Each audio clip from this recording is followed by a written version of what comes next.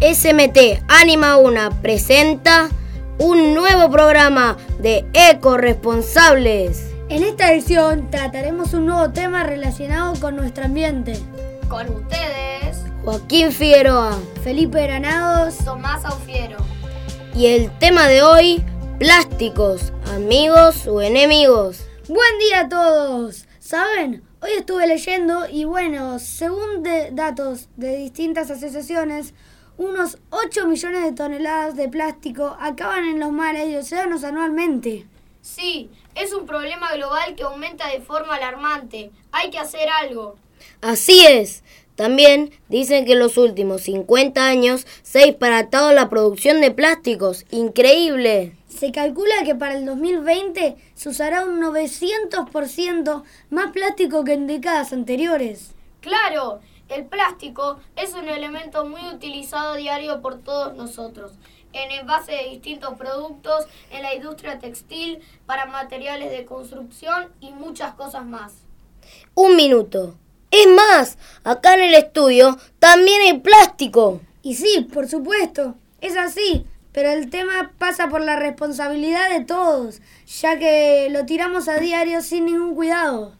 Quizá la gente no sepa que es un producto derivado del petróleo y otras sustancias altamente contaminantes. Además, desde su invención, la producción de plástico creció casi exponencialmente. Hoy en día, el 4% del petróleo se destina directamente a su producción, mientras que otro 4% se emplea para el suministro de energía necesario para esa fabricación. Calculen ustedes que la producción mundial de plásticos en el 1976 era de 50 millones de toneladas métricas y para el 2014 había crecido a 311 millones de toneladas métricas. Mucho. Ya solo por eso, el plástico no es especialmente respetuoso con el medio ambiente. Además, la mayor parte se utiliza para fabricar productos desechables en lugar de productos duraderos. Bueno, no nos enojemos tanto con el plástico. Ha sido de gran utilidad para la humanidad. Vamos a ser sinceros, el problema está en el mal uso que hacemos de él. Es verdad, hoy en día existen productos de plástico de todas las formas y tamaños en todo el mundo. Cada persona utiliza en promedio 45 kilogramos de plástico al año. No obstante, hay grandes diferencias entre las distintas regiones geográficas.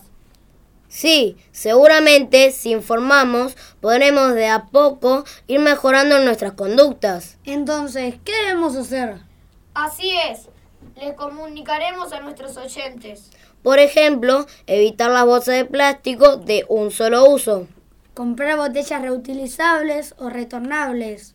No utilizar utensilios descartables. Dejar las botellas plásticas en los contenedores adecuados para ser recicladas. O por lo menos evitar el uso de artículos con exceso de embalajes.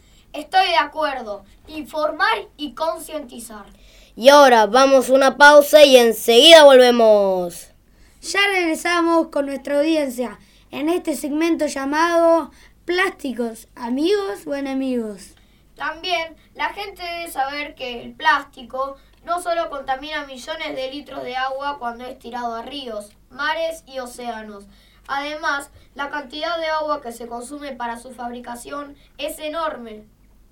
Por ejemplo, para hacer una botella de 1 litro se necesitan 80 litros de agua, no te lo puedo creer. Eso es una barbaridad. ¿Ustedes saben el tiempo que demora en degradarse el plástico? Sería bueno saberlo para tomar conciencia. Bien, una botella plástica entre 100 y 1000 años, increíble. Un envase Tetra Brick, 30 años. Y la bolsa de plástico que tanto se ven en las calles, hasta 20 años. Una red de pesca, 600 años para su descomposición. Es mucho tiempo, hay que hacer algo. La idea consiste en reciclar más y establecer normas para el control del uso del plástico. El plástico es reciclable y casi sin pérdida. El problema es que casi no se recicla. ¿Pero por qué? porque es necesario hacerlo en grandes cantidades para que sea rentable, y son pocos los países en los que hay industria suficiente como para el porcentaje de reciclaje sea alto. Por ejemplo, en Estados Unidos, apenas si el 20% de las botellas de plástico son recicladas. En Europa es un poco más alto, que sería el 40%. Parece mucho, ¿no? Pero en realidad es demasiado poco, ya que el porcentaje restante son millones de toneladas que terminan en el medio ambiente. ¿Qué tal el reciclaje aquí, en Argentina? Antes de responder esto, hagamos una aclaración. El plástico que más suele ser reciclado en todo el mundo es el de las botellas de plástico, que se llama plástico PET, que luego de ser limpiado puede reutilizarse por completo para hacer más botellas o para mucha cantidad de derivados, como incluso bolsas de plástico. Cabe aclarar que las tapas de plástico de las botellas están hechas de un tipo de plástico totalmente diferente al del resto del recipiente. Son de polipropileno. Lo ideal es separar las tapas de la botella, ya que se derriten a una temperatura diferente y por ende no pueden ser recicladas juntos. ¿Ustedes sabían eso? Yo creo que en Argentina está comenzando y se está trabajando bien. Por ejemplo, en la ciudad de Buenos Aires está el programa Escuelas Verdes, del cual participó nuestro colegio. Sí, las organizaciones ecologistas, por su parte, ya han demostrado el gran potencial de reciclaje y trabajan mucho sobre este tema. Por ejemplo, 5 botellas de PET recicladas pueden proporcionar suficientes fibras para fabricar una camiseta. El reciclaje de 100 millones de teléfonos móviles ahorra energía suficiente para abastecer a cerca de 200.000 hogares en Estados Unidos con energía durante un año.